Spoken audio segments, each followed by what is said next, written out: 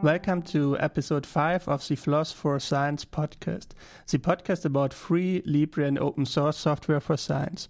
Today, David and I are interviewing Katharina Behrens, who contributes to the Office Suite LibreOffice. Hi, Katharina. Hi there.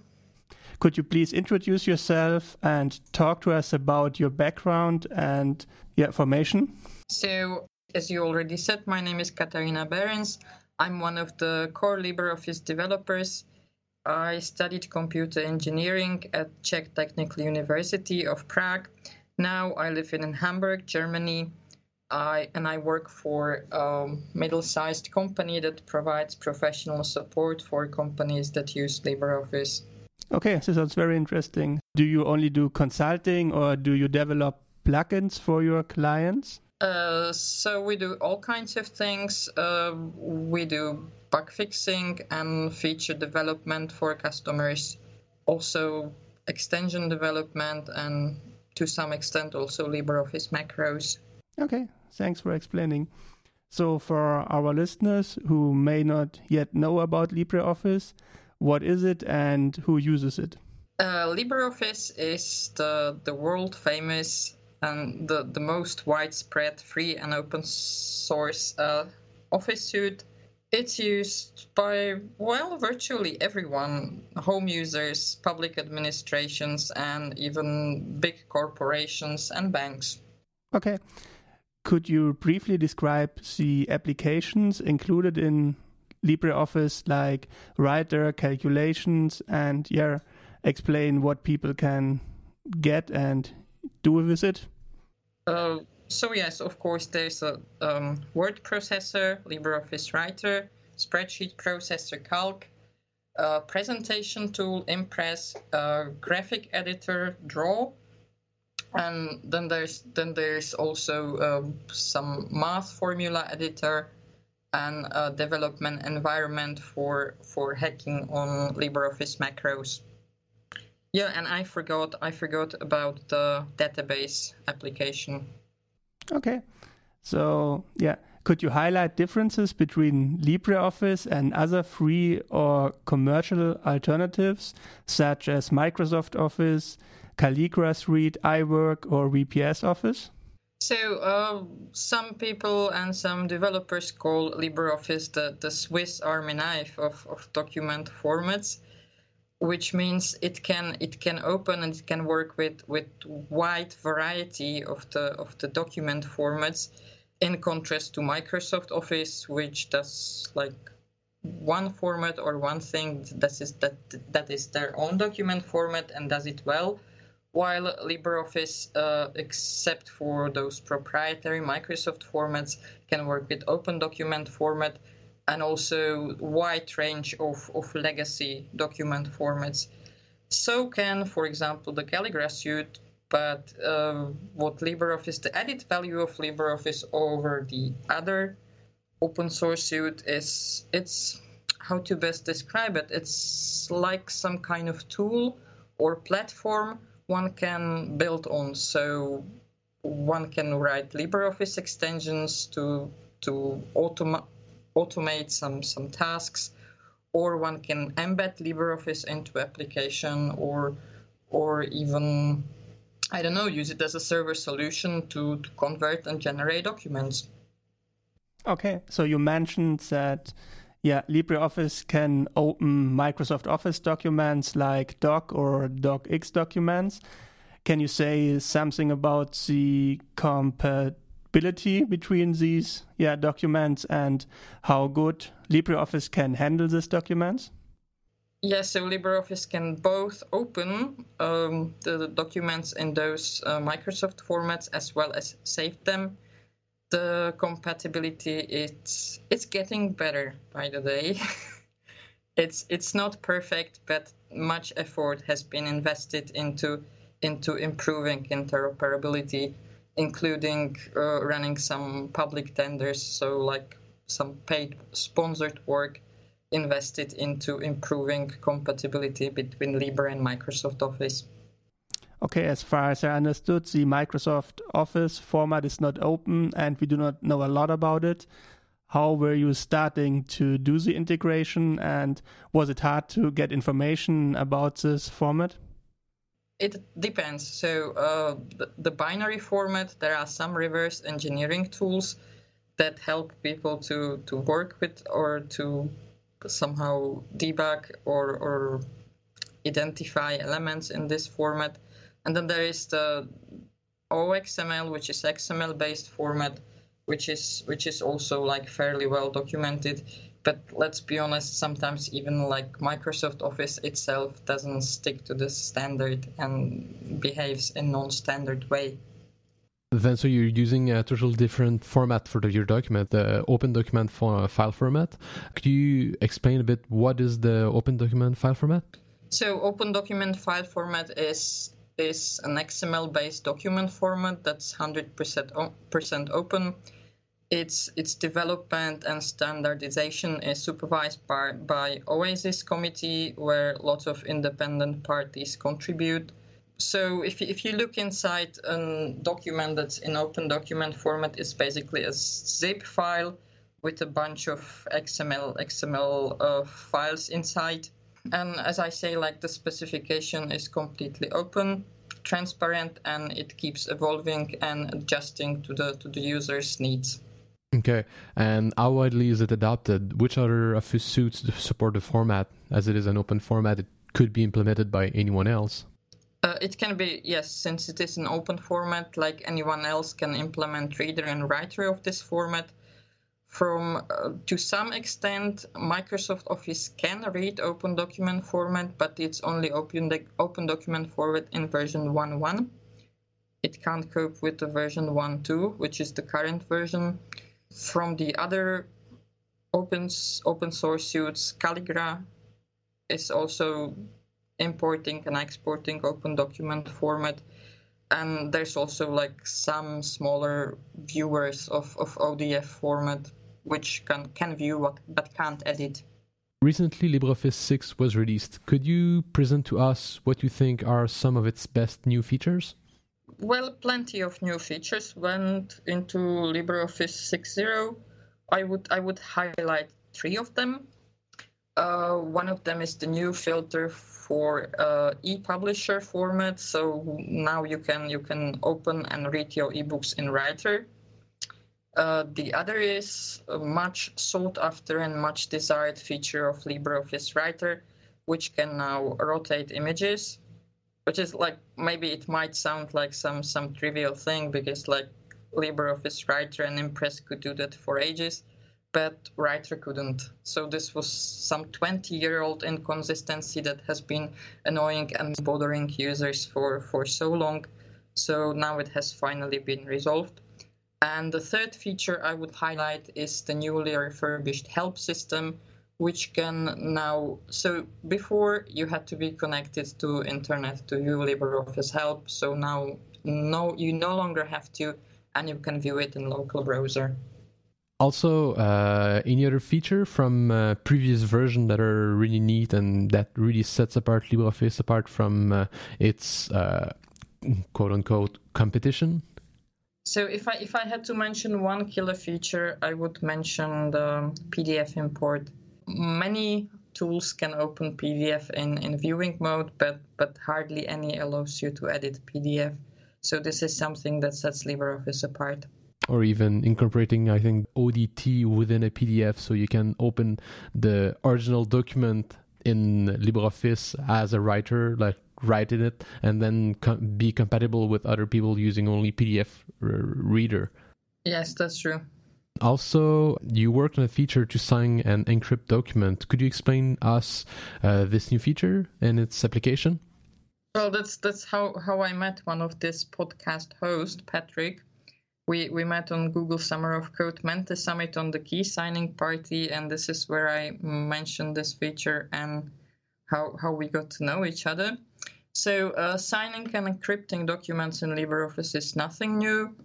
The feature to encrypt symmetrically with password existed for ages.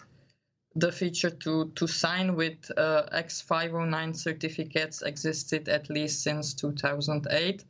What we did, and it was a part of tender of German Office of the Information Security, we introduced signing and encrypting with GPG keys.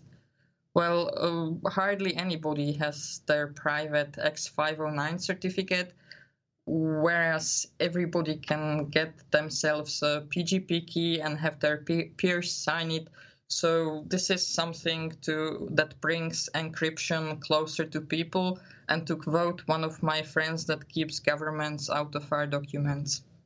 Okay, so if I'm using this feature, I can just use my local keys, or can I connect to a key server and download missing keys, or how does it work? No, you can't connect to key server. It reads your local keyring. So you can sign and encrypt documents with that. Okay. Can you verify the authenticity of the key using a remote key server, or as well you need to have the local key of the person you're trying to verify? So if you don't have the local key of the person that sent you the document they signed or encrypted, the stub of the key is incorporated in the document, so you can still verify the authenticity of the signature or decrypt the document.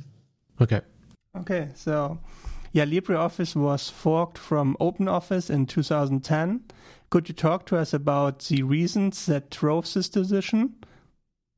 I'm not sure if I'm the right person to talk about it, because when this fork happened, I just came back from my holiday. I came back to work and I realized that no Git repository actually works because they have all been moved. From what I know, the main reason of the fork was the frustration of the general community, like not only developers, but also translators, marketing people, and all kinds of contributors at the policy of Sun Microsystems and how they were treating the community and their contributions.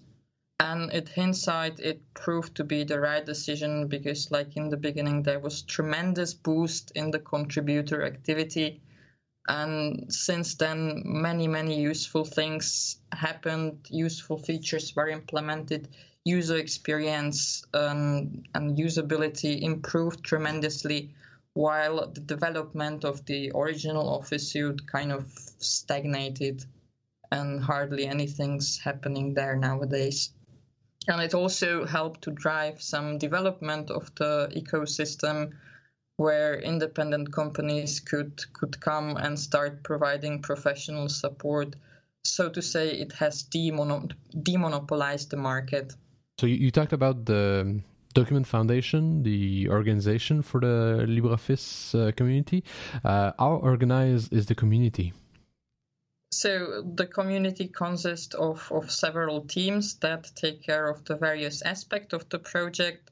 Of course, there's a large distributed developer community, but also a design team that takes care of usability and user experience, the documentation team, then many translators that translate LibreOffice into languages. And then there's also, of course, like the Document Foundation that kind of coordinates all those activities and administrates the donations and the flow of money and public tenders and things like that. Okay. How many languages does LibreOffice support? I don't know the exact number. It's something over 100, 103 or 106, and this number is still growing. Okay, so it's pretty well localized. Yes, and it's localized even to minority native languages where the commercial support, like localizing commercial Office suite into that language, simply doesn't pay off. Okay, so that's kind of another advantage of LibreOffice. Yeah, and another question would be, you mentioned that you work at a company who is doing bug fixes or develops new features for LibreOffice. And what happens to this new code?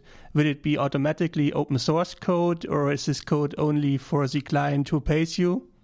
So my company And as far as I know, all the other companies that do professional support of LibreOffice try to work upstream. So we try to reduce the vendor fixes to the very minimum, and whatever we do, we contribute that to upstream. Okay, cool. Also, the project itself, how is it financed? Is it only pocket money from contributors? The company that they're working are paying developers to develop the code, or the web hosting? What kind of capital do you require to operate, and what are the main revenue streams and expense of the project?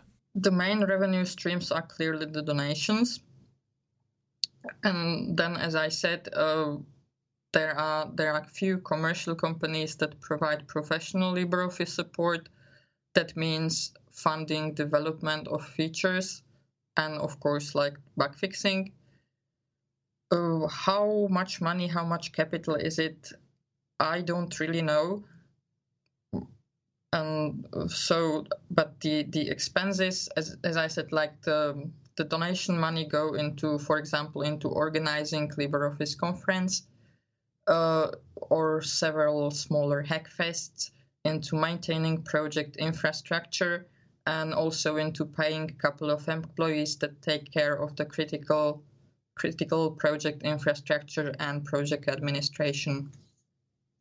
Okay, so if someone is interested to contribute to LibreOffice, how can one join the community? So if I suggest to people, like, why don't you join LibreOffice community, they go like, oh, but I can't code.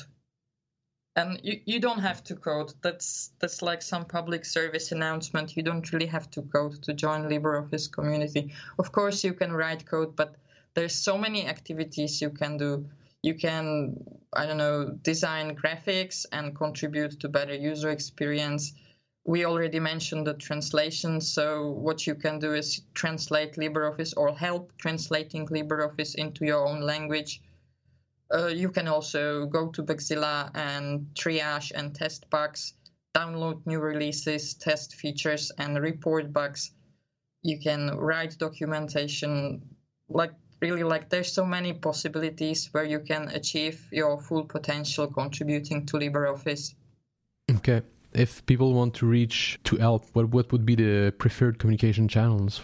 So the preferred communication channel used to be IRC and mailing list, but in recent years we have modernized, and nowadays you can find us on, for example, on Telegram as well. Okay. Is there any vacant position in your organization, or which team needs the most support from newcomers? So as far as I know, currently the foundation is looking for the development mentor. That means somebody that will take care of community outreach and onboarding the new contributors. And also, I think somebody left the infrastructure team and they haven't found a replacement yet. So we're looking for sysadmins as well. Okay.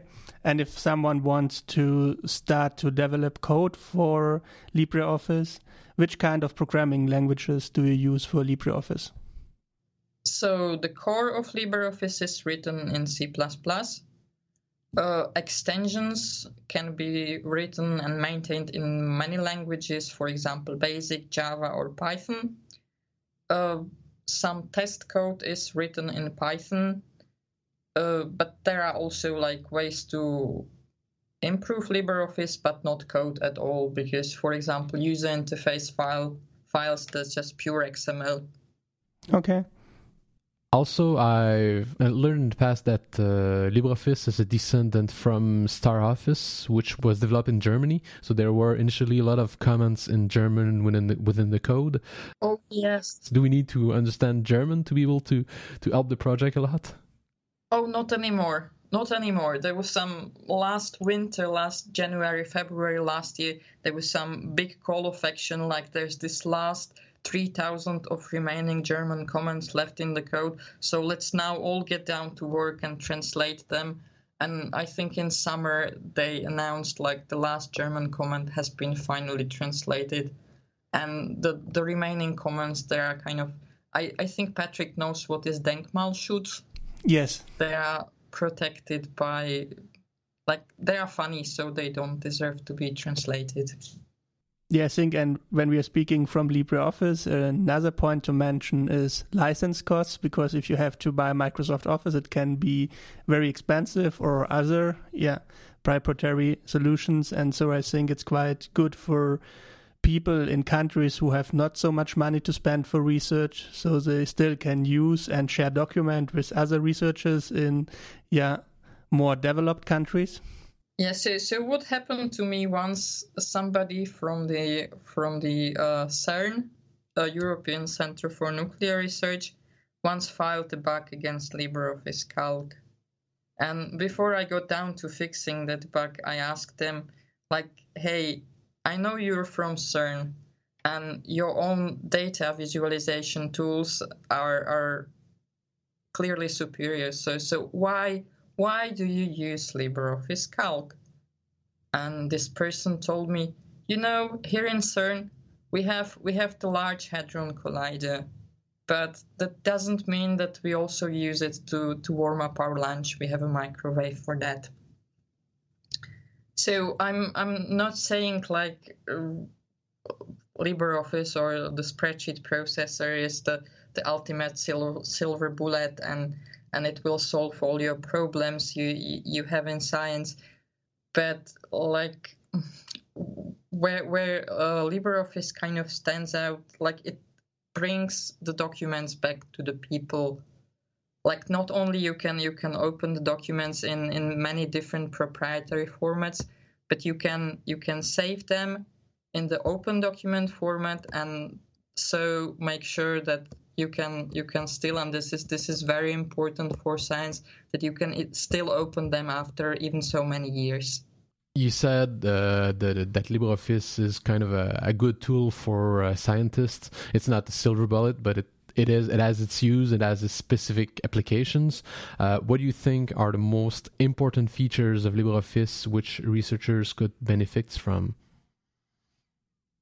Yeah, well, what I would like highlight here is that LibreOffice is not only like the how to say that, it's not only an office suite, it's also a tool, it's also a platform which has some APIs, some SDK, which you can take and extend to do whatever task you need it to do.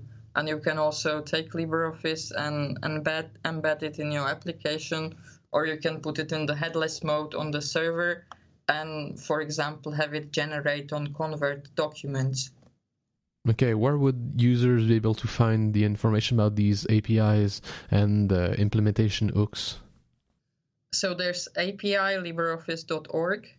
That's the developer documentation of API. And then there are also like several very good books and tutorials, for example, for programming the macros and accessing API. Okay.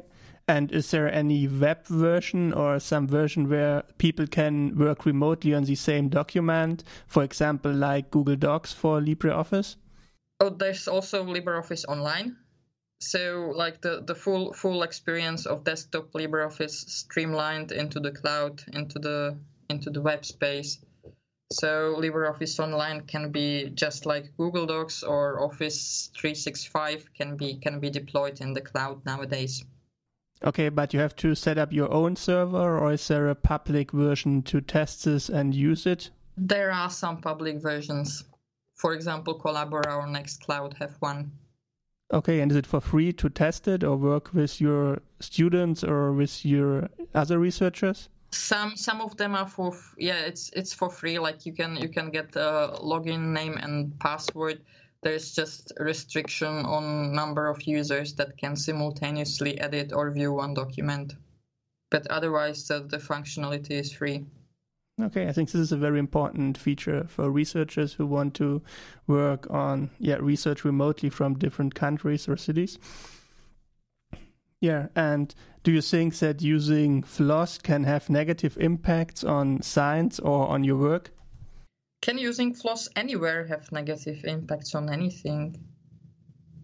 I'm not sure if there are any negative impacts. If I what I sometimes hear, or we're not going to open source our software because then all the hackers would come and exploit all the bugs and all the security holes that we have inside. But I don't subscribe to that view. It's like the security by obscurity. One negative aspect I would perhaps point out is that frequently, like sometimes it happens if you choose an open source tool to work with, it's kind of underdeveloped. So it was somebody's hobby project and now you found it and it suits your needs, but not quite, like some 90% and some 10% of functionality is missing. And if you're out of luck, you have to provide this functionality yourself because like no commercial company backs up this free software project. Okay, interesting. What is your favorite text processing tool? Word, LibreOffice, LaTeX, Markdown, Emacs org mode, something strange? So I write code in VI. I used to write all the text documents in LaTeX, but I kind of got old and lazy. So I now for writing the text documents, I simply use LibreOffice. Okay. Is there anything else you would like to share with us? Well, I would like to challenge or kind of invite people listening to join LibreOffice community. And even if they don't code, there's plenty of things to do. The community is very friendly. Our slogan is Free Office Suite, Fantastic People. I can confirm that. Nice slogan. And yeah, I'm sure you will find something to do, and then you can kind of go around and brag, I have contributed to LibreOffice, which is like clearly the best free and open source office suite out there. Okay. Thank you very much, Katerina, for your time and this wonderful interview. If any of our listeners want to reach you, how would you like them to contact you? So I'm on Freenode IRC. My nickname is Bubbly. I have an email as well. Should I mention it? No, I think we can put it on the blog post to the episode if you like. Yeah, so it's basically the same as my nickname. So it's bubbly@bubbly.org. Bubbly is my nickname. Okay. This will be all for today's episode of the Floss for Science podcast. I hope you enjoyed that interview. You can reach me on Twitter @DLPK. And you can reach me at _Dbras or both of us at Floss for Science. Also, we are on iTunes, Stitchers, and Google Play Music. You can help us by leaving comments and rating to help new listeners discover our shows. Our website is located at flossforscience.github.io, where you can find more about our contact informations and a link to our GitHub page where you can submit subject ideas for future episodes. Our current schedule is to release an episode on the first Wednesday of every month.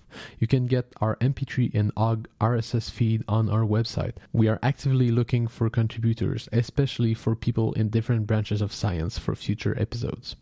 Due to our background in mechanical and computational engineering, we may not be aware of all of the software available in other branches of science. Feel free to enlighten us with suggestions from your fields of research. We hope you enjoyed the show and that we will see all of you in our next episode. Bye. Bye.